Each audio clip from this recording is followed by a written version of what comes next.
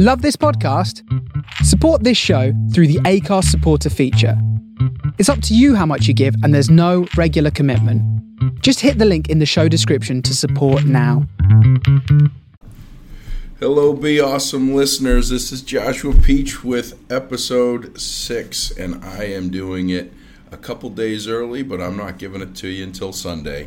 I'm here actually at my corporate office, bright and early. I got here about 6:30 this morning because I was really excited to have a guest that I'm honored to have. I've only known him for a short period of time, and the story of it is I think, an interesting one. I don't and haven't talked a lot about my day job, but I was part of a startup and am part of a startup where we continue to be a startup all these 19 plus years later. But I was part of this startup going back almost 15 years, working closely with our founder, and you'll hear more about my first death date that I was able to avoid here in the upcoming episodes.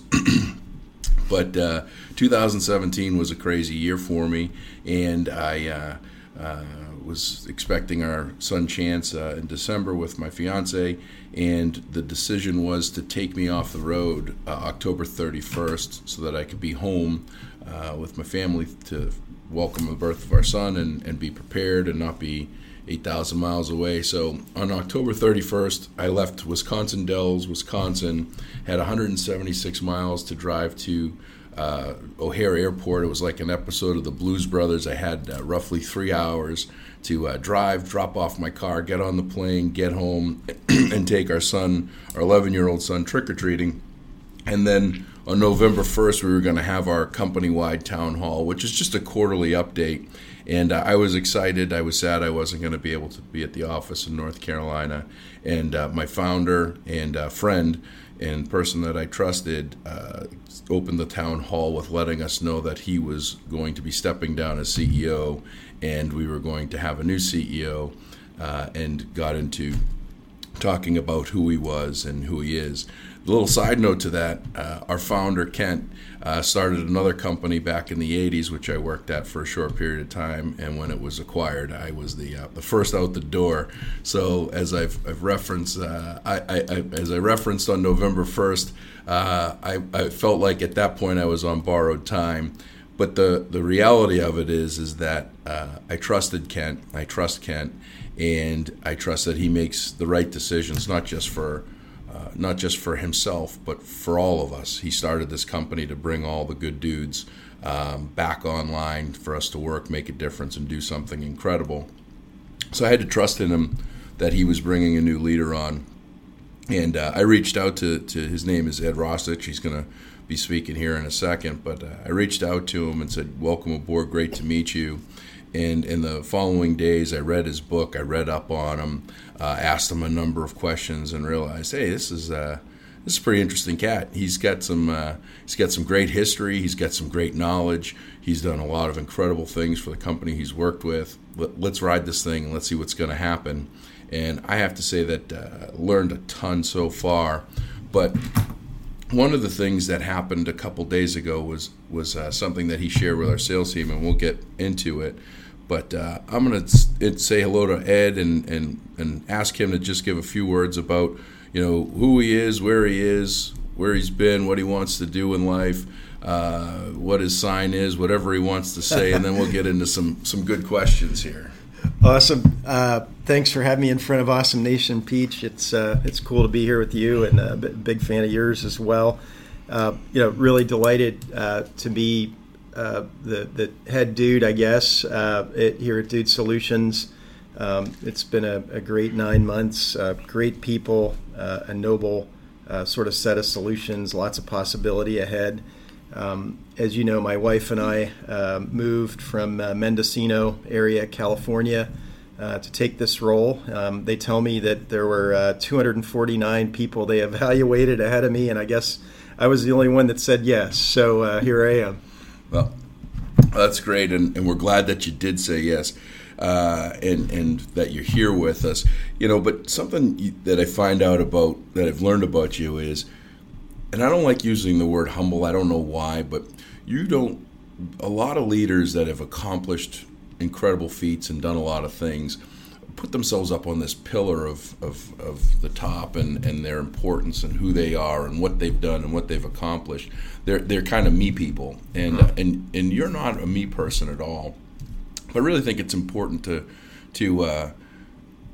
share. You've been with a couple of companies, and you've made your team and you have made a positive impact for probably thousands of families, employees, and then those clients. I mean, when we look at the Dude, we're just under 700 employees. You're being the leader of this, leading the ship, if you will. You get 700 families. Average family size in the United States is right around 4. I think they like to try to throw numbers around like 3.7 and all that stuff. And I'm like, where's the 0.7 of the kid? But we'll say 4. That's 2,800 people positively impacting in this building that turn around to the 11,000 clients that have 2 million people that log in every day.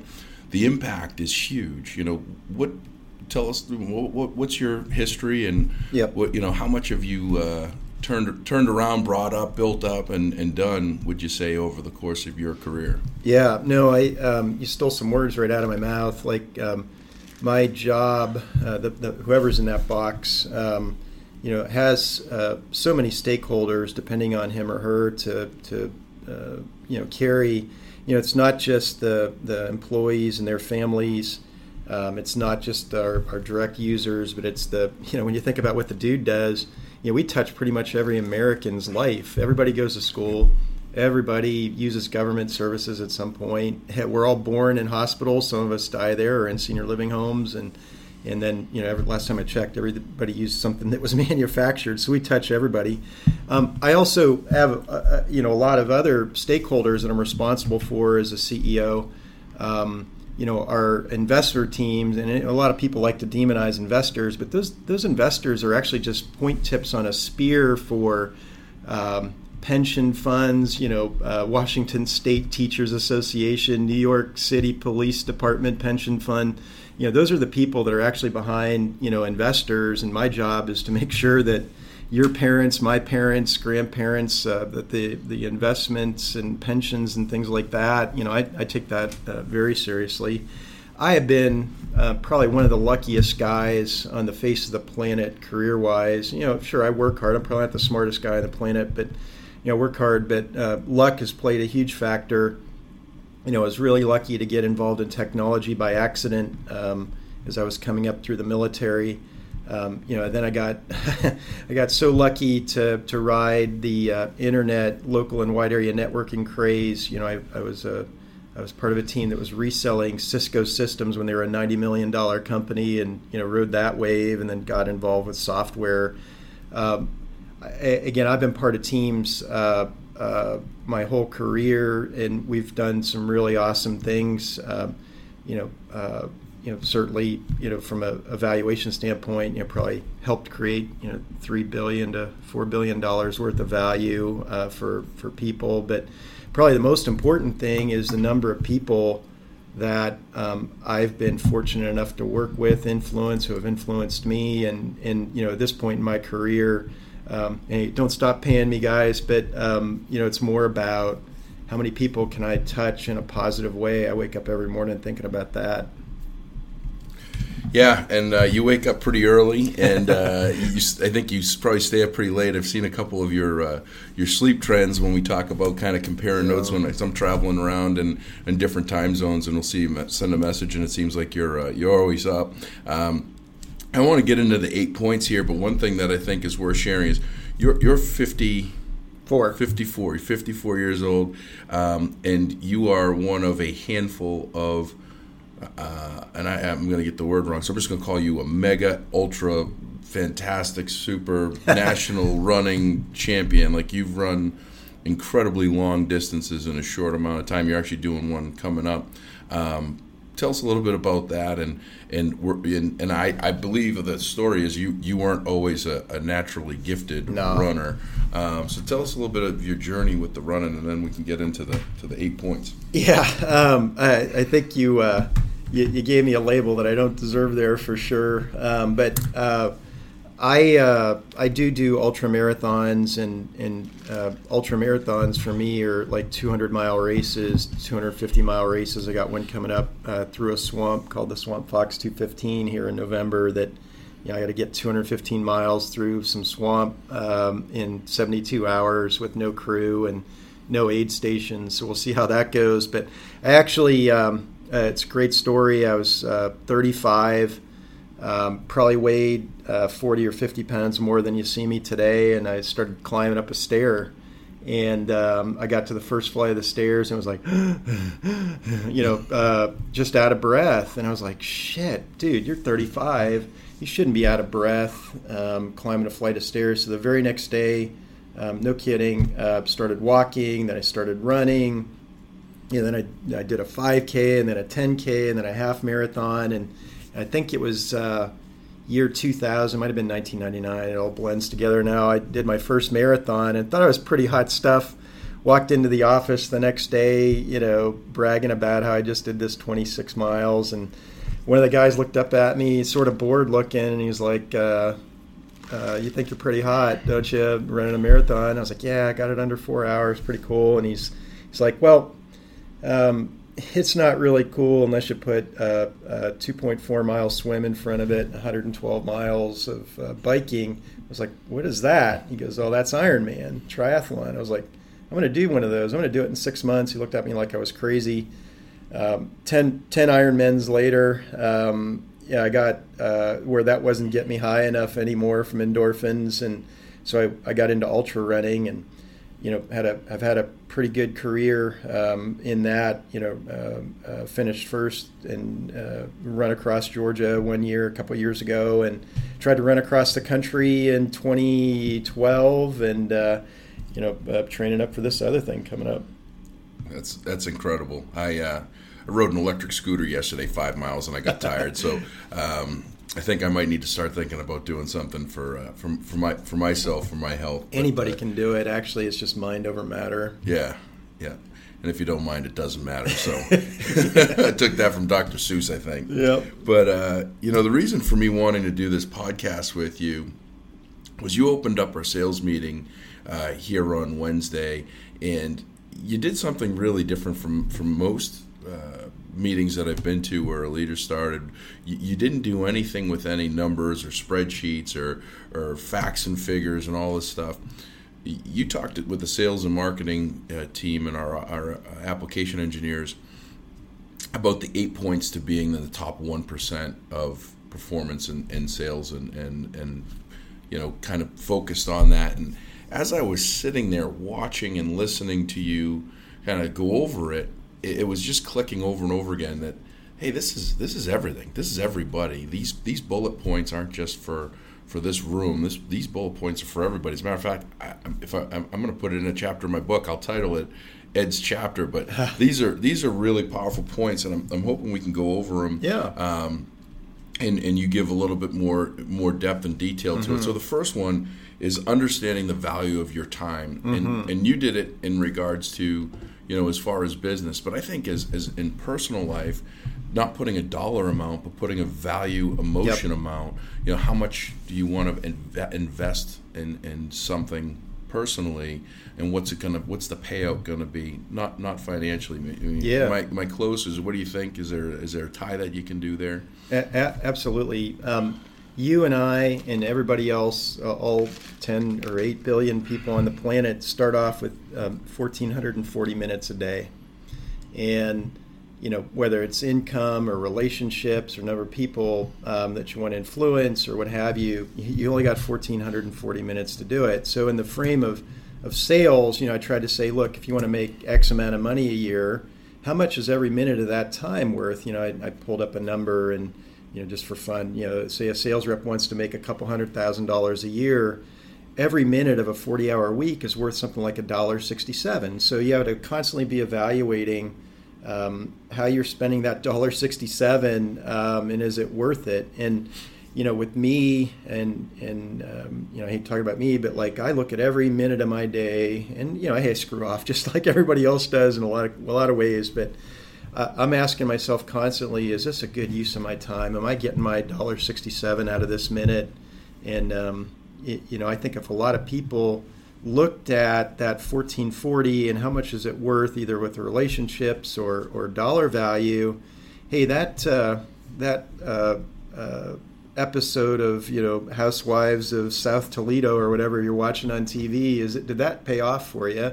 Would that $1.67 worth of minute be better off spent reading a story to your kid, donating time to a charity, putting your nose into a book, or listening to a great podcast like Be Awesome? I don't know.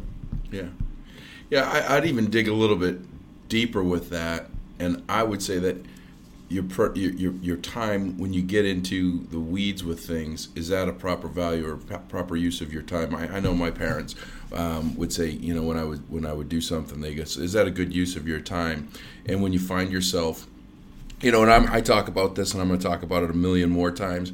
I've removed myself or been removed from every social media local page, I think, in my town, with the exception of 2 that are good and vanilla ones. But you get into these places in social media where there are these rooms or groups or whatever you want to call them, and there's this comment made, and it's I give the great example of, there's one in my town that was talking about a fee for parking. There was going to be this fee for parking, and the school committee was going to approve it, and it was going to be $400 or whatever the amount was. And there were 389 comments, all revolving around this fee for parking, that there was no factual basis. It wasn't instituted. It wasn't put into play. It was a discussion point, and everybody was just getting on this and talking about it. And when I looked at it, and one of the reasons why I pulled myself from this room was I looked at the time of this, and it was hours. It was hours of people making comments and looking at it and going, oh, I don't think this, or I think that. And, I'm not saying don't do it, but if you do it and at the end of the day you say, I didn't get enough done, well, maybe you need to do a little self-looking and say, hey, what did I do today, and how did I do it, and what did it look like? And what could I do differently to maybe get a little bit more done? And that we're getting a lot of people getting stuck on that. You're hearing about, addiction to social media. You're hearing about, depression and all these things, and people focused on this. And I think that's a huge part of, where I say, understanding the value of your time. Is that where your time's best spent, dealing with family and doing that stuff? So I couldn't agree with you more on that. And it's, the social media stuff, like, I don't know about you, but I'm now to the point where I only follow people that add positive stuff into my brain, which contains software, right? And whether it's the food you put in your body or the thoughts you read or whatever, it's like you can really lose yourself if you get stuck into that social media stuff. Yeah, it's a rut that you can get into, and it's hard to get out. And I know that there were parts of time that I would get really upset and I probably bought into it. I know I've made a couple of comments on why I removed or was removed from some of these group settings. And you're right. I've done, I think, the greatest achievement for me to get into this, and I was talking about this with Brian Ondrako the other day, was I'm never going to say that I was a pillar of positivity my whole life. This really, and I still have bad days and bad times just like anybody else now. But the biggest and greatest achievement to get me moving in the right direction has been in the last 3 years, becoming the motivational speaker and the public speaker and doing all these things and learning a lot, is that I've removed the toxicity, a lot of the toxicity in my life, negative people, negative thoughts, negative things, negative comments. And when you do that, you now have so much more open space. Yep. And it's all totally. It's a wide open, and it's a lot happier. And that's the biggest thing that I could go on that point. The next one, we're going to kick it up to PG-13. I've done a pretty good job of keeping the language down. So parents, if you got your kids listening to this one, there's going to be some swear words, but that's this episode. Might have a couple more, but this is bullet 2. Don't bullshit yourself. Yeah. Let's dig into that. We live in a world where it's really easy to bullshit yourself, and social media adds to that. But the context I use with the sales team is pretty applicable to life. Salespeople like to bullshit themselves on where opportunities sit, how big their sales pipelines are.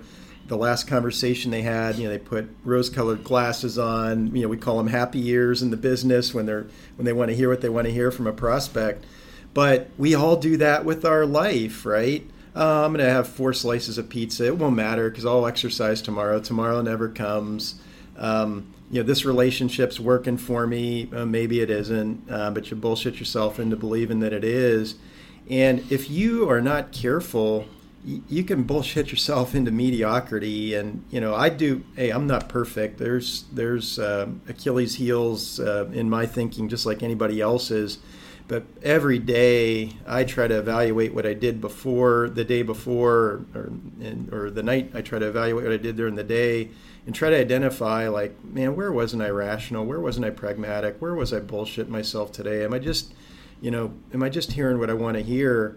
And the more you can do that, the more you can get to the truth of the matter, the faster you can start fixing stuff. And, at the corporate level, we do the same thing. Like, one of the things as part of this team we're trying to get done is like learning to trust each other with bad information, right? Or information that's not so rosy or thoughtful or it might be negative. Because as soon as we can identify, hey, that spark plug down in the second floor isn't firing the way we need it to. Let's figure out why that is versus trying to cover it up. You get stuff fixed faster. Exposing reality, exposing truth, getting rid of the bullshit.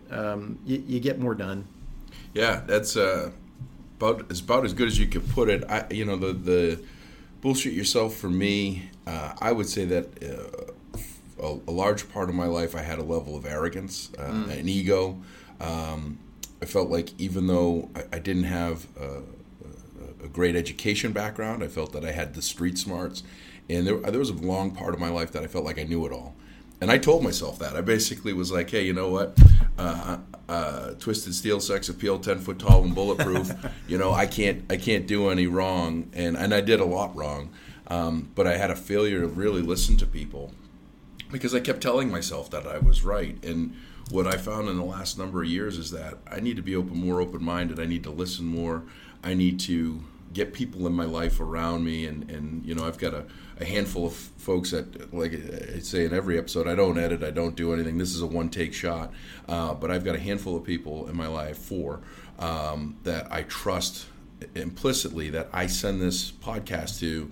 And I say, be open, be honest, tell me how it is. And I'm going to take that as how it is and don't sugarcoat it. Don't say, hey, it's great. And I give the example of like, you go over to someone's house for dinner and the answer is always it's great. Yeah. Meanwhile, you're trying to figure out how to feed the food under the table to the dog.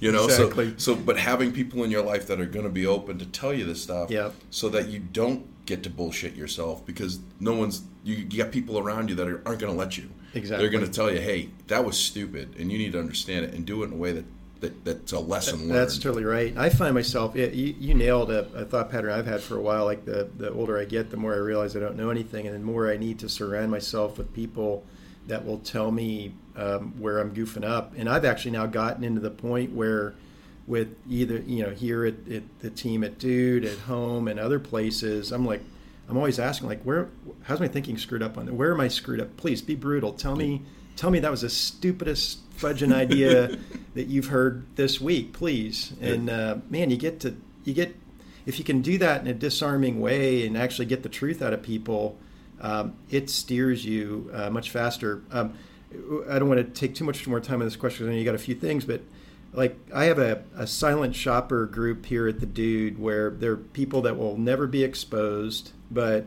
whenever I do or think about some idea or need to have a very sensitive topic introduced to the team, I send this deck out or the email out, and I'm inviting brutality. Like, guys, tell me how this is going to be, this is a fail. Tell me about this idea. Help me make it better. And I have avoided blowing my legs off, at least 15 times in the last 9 months by using that group because they're not bullshitting me. Open honesty. That's good stuff.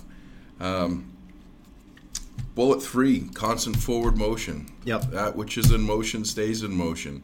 And that, when you talked about it, it wasn't that the constant forward motion always had to be, effective and engaged and working all the time, but it was just a constant, keeping things going, keeping yourself moving, getting to the next piece of whatever that is. What do you got on that? Yeah, I think a couple of things. First, CFM, constant forward motion, is something you hear a lot in the ultra running community.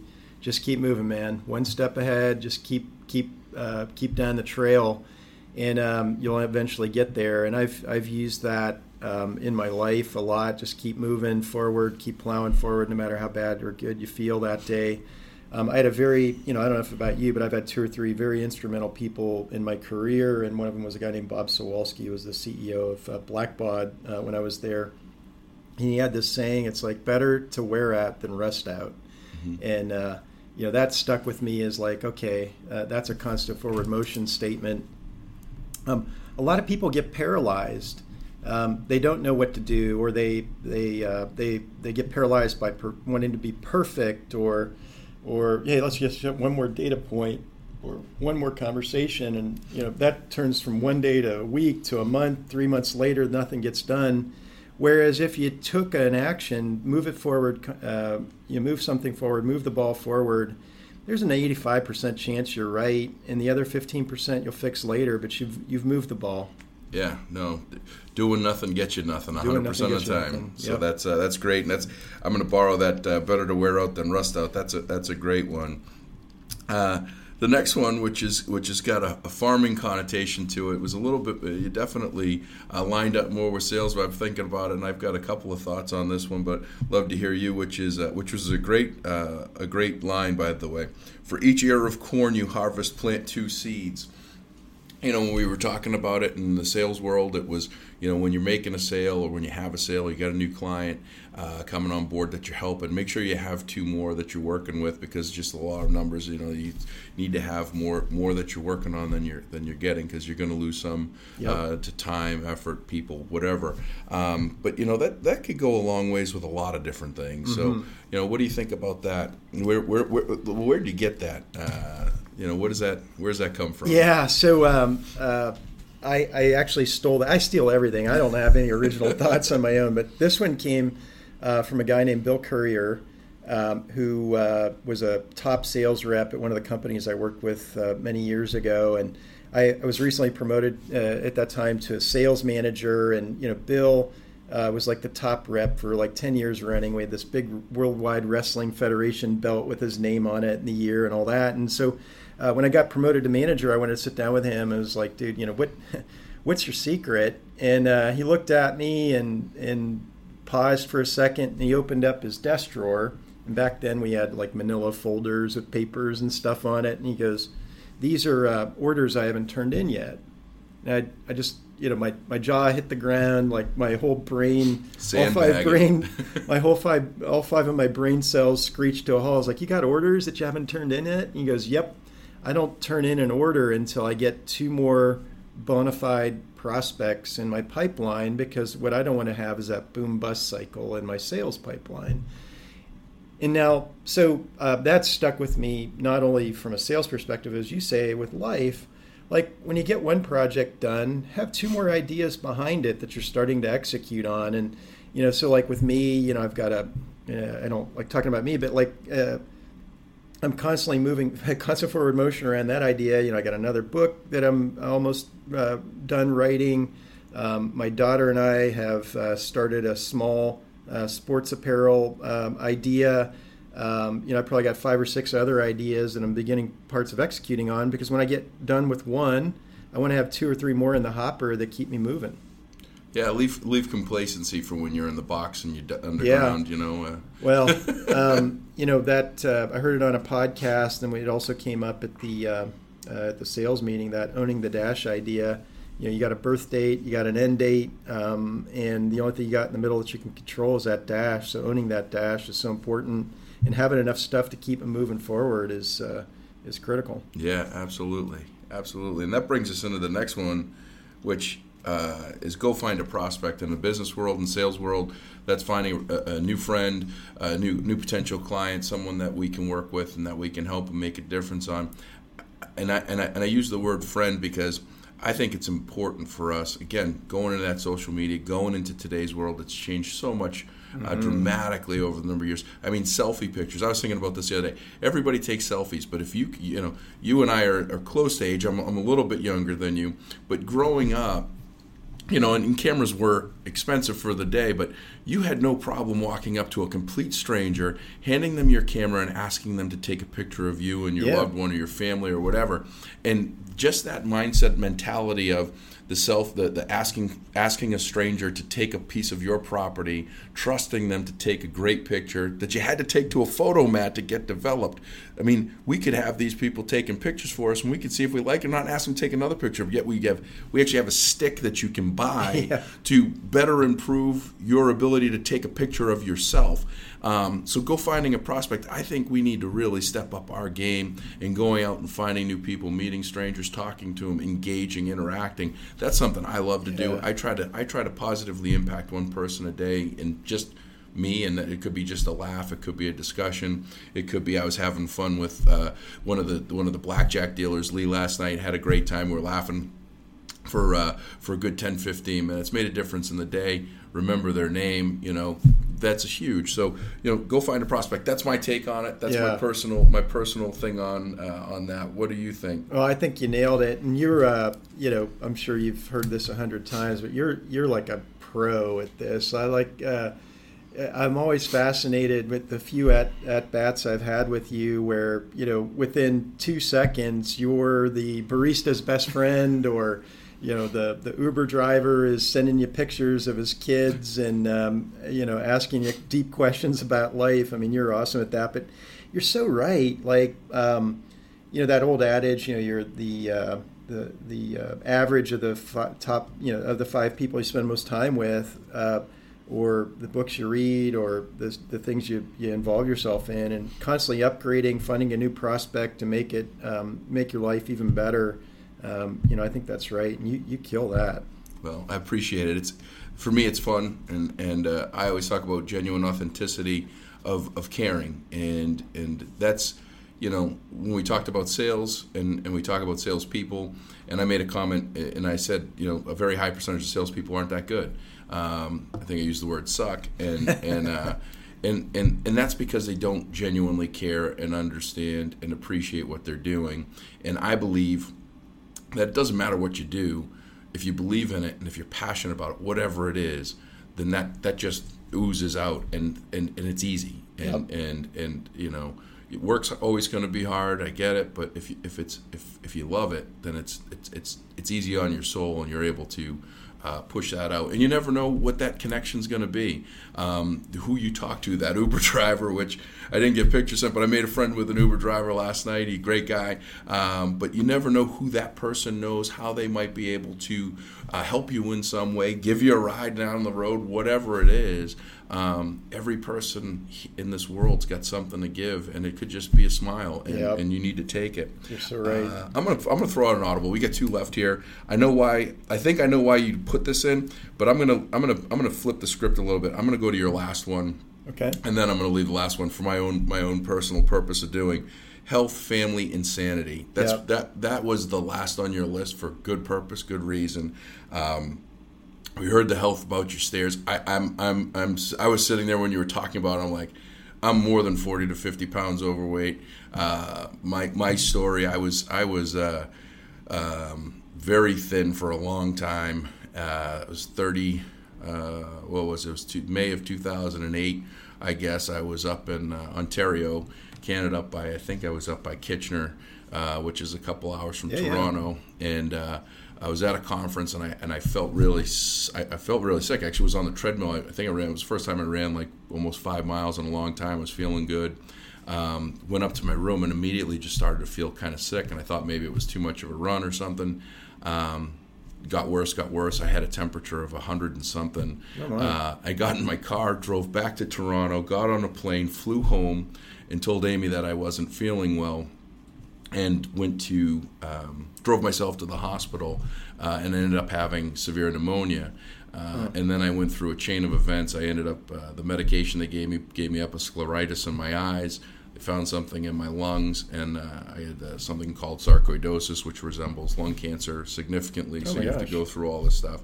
And over the course of this couple months, I gained a bunch of weight, and through discouragement, difficulty, work, macaroni and cheese for my son that he never finished, and I really like macaroni and cheese. Who doesn't? Right? Yeah. I mean, that stuff is fantastic, right? Throw some bacon on it. You got a party. Oh my God! Now I'm going home. 2 boxes, Amy. Make sure it's ready, please. 2 boxes with bacon, because what goes good with bacon, and everything. But I really thought about that the other day, and I was sitting there saying, I really need to do something, because your health really ties in with everything else. Yep. And then family, how it's important. And family doesn't need to be blood. No. One of those things about I'm going to teach and share and learn and discuss. But, family isn't blood. My father that I refer to, that I talk about, that I was in business with, he's my stepfather. He's the only father I know. He's my dad. And no blood relation tied to there. So, family are the people that you trust, in my opinion. They're the people that you trust. They're the people that are always going to be there. The people that are going to dig deep when you need them to. And everybody's got some form of family to them. We're not all dealt a hand that's perfect, and it's not the Partridge Family, but we all have people in our life. We just need to look to them, and we need to look past that. It's my blood relative. I get some blood relatives that I don't talk to. I don't see my biological father, for one, and that's okay. But I have other people in the bullpen that are great there for me. So that family is vitally important. Totally. And then sanity. This world is an ever getting crazier place, and this Be Awesome movement and an effort is to just try to touch just even one person. I mean, that was the start of this. I talked about the business plan that I put together, and said, Be Awesome business plan. Make a difference. Make a difference in people's lives. And there was a couple of bullet points, but it didn't have anything to do with money. It just make a difference and make some positive impact, because we're dealing with so many people that are getting down, getting depressed, feeling like there's no reason, no purpose, no need, whatever, and that's sad, because they're great people. So this health, family, and sanity was right on the button of what we all should strive and look forward to. Does that mean we all go out and run an ultra marathon? No. Does it mean I should probably be a little bit more conscious on the fact that I'm sitting here with my salted caramel mocha hot brew, cold brew, whatever it is from Starbucks that was probably 600 calories? Yeah, I should probably look at that a little bit differently. And I should probably start to take some stock in how my body's feeling when I'm doing things, because I run hard. And that's the challenge with me, is I might not be in the most ultimate shape of my life, but I get things done, and I keep that forward motion keeps me out of it. But yeah, that's my take on that. What do you got? Am I close? I'm not sure I can add much to what you just said. Today's world is a 7x24 world. Especially in the world you and I live in, where we're dealing with technology all the time. There is always something trying to grab your attention, whether it's a work issue, a family issue, or whatever. And what I try to think about is my health. That's a big rock. I read an outstanding quote this morning that was attributed to Thomas Edison. It said, "Your body's there to carry your brain around, and the brain is what matters." And like if you're feeling like shit because you're not taking care of what you're putting in your body or how you're exercising it, that's going to show up in your performance as a human being across every spectrum of your life. The family thing, you totally nailed it. That should be your refuge, not refuse. Maybe you got an uncle refuse, but refuge. It should be your sanctuary, and you totally nailed it. I've got a person or two in my life that are not family, that are probably closer to me than family in many ways. And you got to do that. And then however you find your sanity, whether that's going out in the woods for 72 hours, getting chased by snakes and bugs, or faith, or hobbies, or whatever, you got to find some way to unplug in a way that's meaningful for you. Because again, if any three of those legs of the stool, your health fails you, you're not connected with family and friends, or you lose your soul or sanity as you're doing things, it's going to show up in every facet of your life. So it's really important to me. And that's where I'm not perfect at it. Nobody is, but like when I think about my day, I want to make sure I hit those big rocks heavier than I actually even hit the job I have. Yeah, that's spot on. Thinking both ways. I think I'm gonna put a ninth. I'm gonna leave number 7 for number 9. Okay. And this is what I love to do, is I kind of like to change things up as things come to my mind. You've said something a number of times to the team that really has changed my thinking dramatically.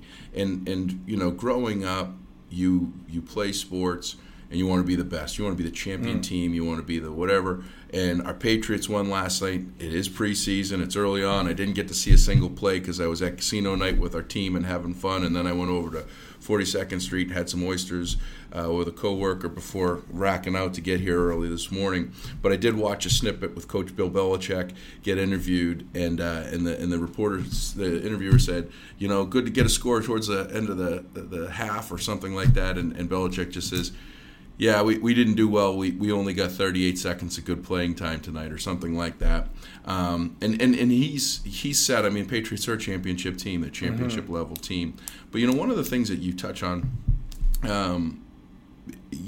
is to do your best and don't always strive to be the best. And I think that's important for people, because that can be such a deterrent. If you set yourself, and I've always said this in sales, I've never competed with anyone other than myself. I've always wanted to do better than my yesterday self today.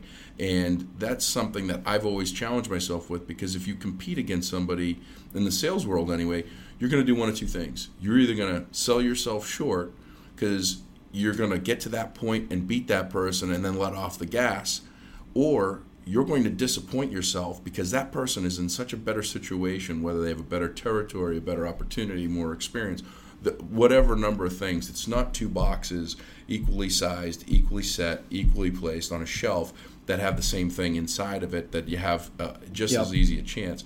But that's something that you've really kind of talked about a lot. And I think a lot of people need to change that mindset, because I see people getting discouraged when they didn't do the best, and they didn't look at themselves as doing their best. You'll always fail if you've got that mindset.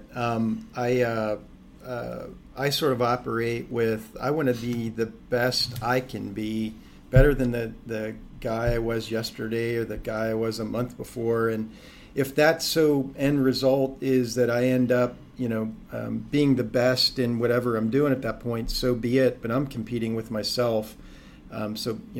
Improving myself, being the best I can be is really all I can focus on. I can't focus on how you're preparing for the day or the guy down the street. All I can do is focus on me. There's an internet meme running around where it shows the power of 1% compounded daily over 365 days. If you can improve something 1% a day, it actually ends up being a 37x improvement over the course of a year. And that's sort of how I think about how I go about things. If I can just improve something about me 1% from yesterday, the compound impact, will be a big result. And, hey, if somebody else figures out a 2% and they kick my ass down the road on whatever, it's a run or a career thing or whatever, hey, hallelujah, great job. I'm impressed. I'm not competing against you. I'm competing against me. Yeah, that's great. And I give an example, and this is now going to be open to the world, to anybody that listens to this, that travels. Talking about that 1% better, finding efficiencies. The biggest thing that I find, which is the most valuable thing, the most wealthy person in the world can never get back, is time. Absolutely. That's the most important thing that we have in this world today. And so my 1% better is trying to find time. And there's a million ways you can do it. And this is my example. And now I got a feeling that the car rental lines are going to be longer when I go there. But what I found over my travel, I travel 100 to 150 flights a year. That's crazy. And I'm renting a car 50 to 60 times a year. And what I found myself over the course of the last year or so was I found that I flew about 300 flights. And what would happen is after these 300 flights, I would do what everybody else did. I'd get off the plane. I'd have to go to the bathroom. Like, you almost always, doesn't matter if you went 2 minutes before they tell you the seatbelt on. When you get off the plane, for me anyway, I gotta go to the bathroom. I don't know if it's the removal of anxiety, the whatever it is, but I gotta go to the bathroom. But I put that off. I run down to the baggage claim to stand there for anywhere between 5 and 50 minutes, depending on which airport you're at or whatever. And you're not alone. You're with every other person standing, staring at this belt, trying to will it to move to get your suitcase to come out. Complete unknown.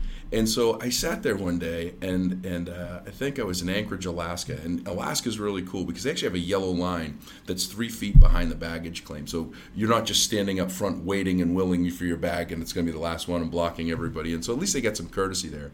But I'm looked around and I go, we've been waiting here a while. What if I went to the bathroom when I got off the plane, went over to the rental car line because there isn't one because everybody's standing by the baggage claim, grab my keys, get everything, and when the bag comes out, I can grab the bag, run out to my car, and I don't even need to sit in traffic at the parking garage to depart, and I'm out.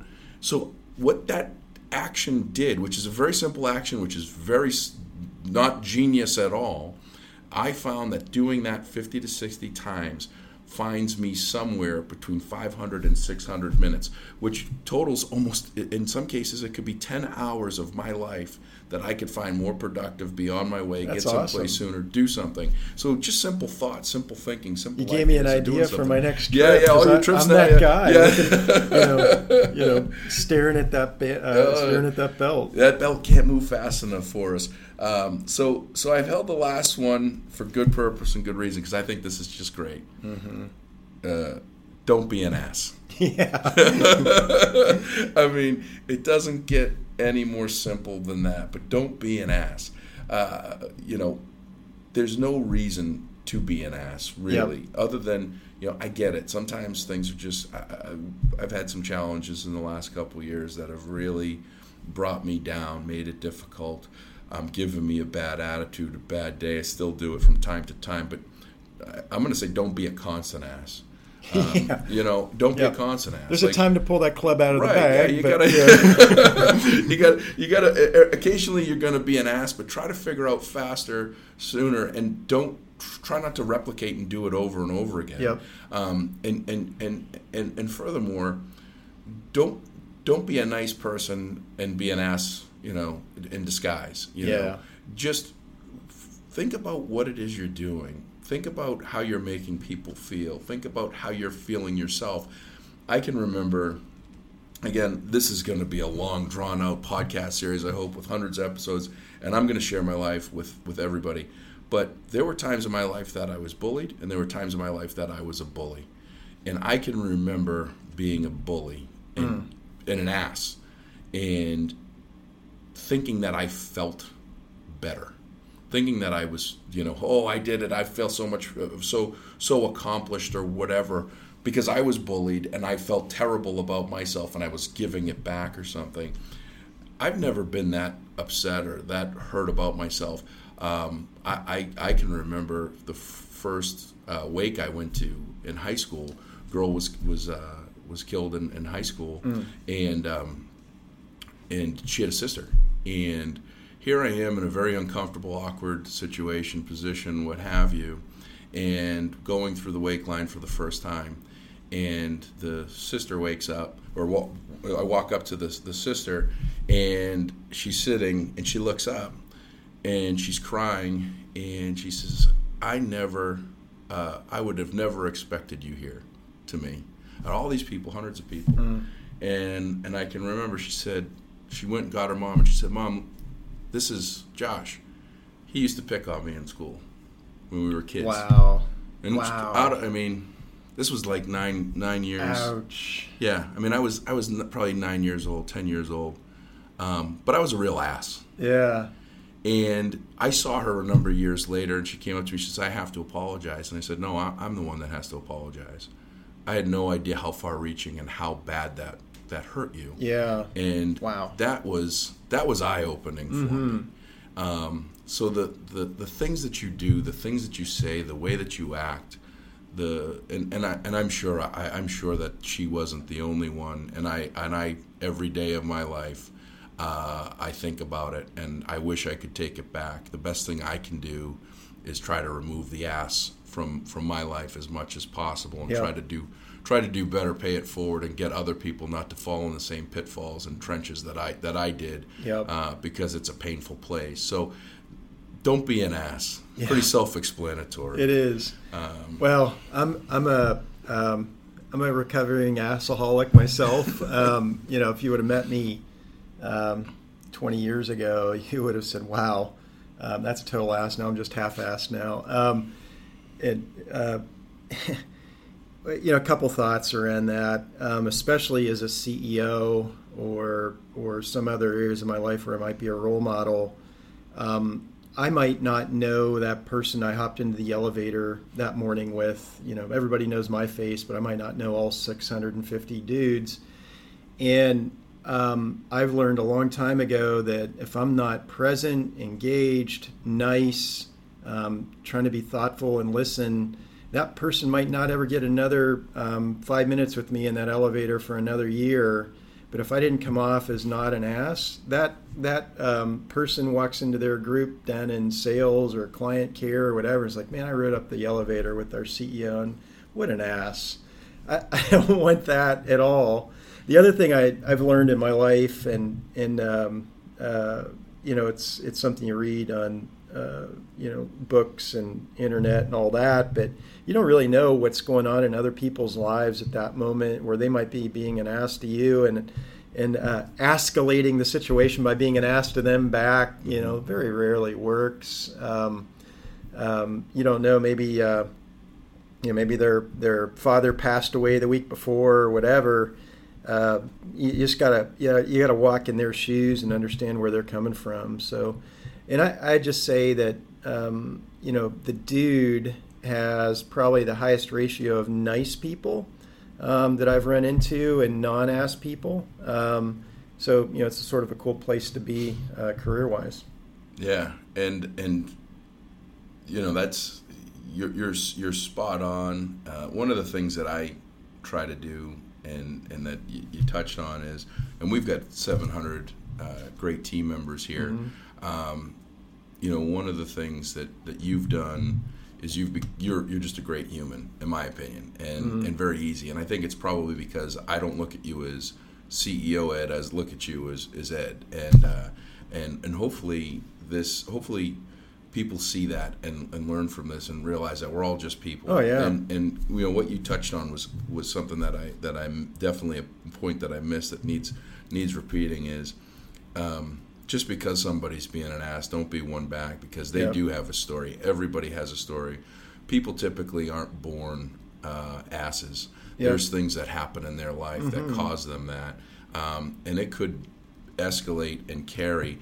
I'll finish with this story on the ass story. Here's another one that I share. I do have some neighbors. I talk about living in the woods, but I have one neighbor that's been living next to us for the last 28 years or so. And for the first 24 years, it was a very bad, tense situation. I mean, we'd have to be at the police department and fighting and arguing and all this stuff.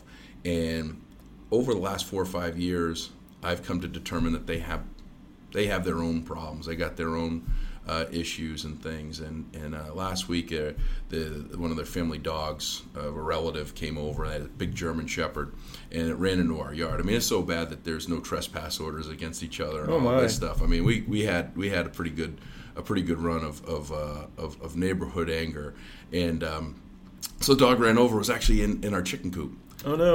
So I was like, oh man, Steve this is the Jerk. Steve the Jerk. Well, we wouldn't be so upset about Steve the Jerk other than people really like him, but. I had a decision to make. I get mad. I called police. It was obvious that they were stressed out that the dog was there. And they weren't comfortable coming over, even though we've had some dialogue over the last couple of years. It's still not, we had a breaking of bread, if you will, and I just said, hey, look, just don't give me the finger when you see me. I'm trying to raise my kids differently. And I don't necessarily need to have more neighbor friends to get a cup of sugar or whatever. I go next door to my mom or grandma's house. But I had a decision to make. And I could do all those things to escalate and make the situation harder, or I could try to encourage the dog to go back to where it did. And I'm not saying it because it's me. I'm not saying it because it's awesome. It's just the choice was The choice was, look, these people are stressed. They got a lot going on. There's obviously some stuff happening. Let's try to relieve and make it easy. Yep. And so this dog. I told Amy this. I would push the dog 2 steps back, which is saying, "Come on, it's okay," and he'd lunge at me with 1 step. So thankfully, he didn't take the 2 steps and come back at me. But got him next door, and the neighbor who was stressed out and had some other stuff going on because I could hear what was happening a little bit, looked at me. And I was uncomfortable because I wasn't sure if it was going to take some of the anger out on me, and just looked at me and said, "Thank you." Wow. And that was pretty cool. So even when people are being an ass, you have a choice that Yeah. you can either buy into it and do it back, or you could just say, you know what, there's something going on that's bigger than me. I always refer to it in the sales world, like when you call somebody and they immediately hang up on you, they're not hanging up on you. They're hanging up on something in their life that's Absolutely. so far outside of you. So making sure you're not that ass back is vitally important. Well, this is going to go down in the history books as probably the longest podcast, and I'm okay with it. I hope that everybody listens through the 55 minutes because I think it's phenomenal and having the time with you. And I really appreciate your time. You got to get. We've just hit 8 o'clock. So we've been here already for an hour and a half. I think we watched the sun come up over here at the galactic headquarters of the Dude. But really appreciate your time today. I would strongly suggest that you go out and you purchase Ed's book.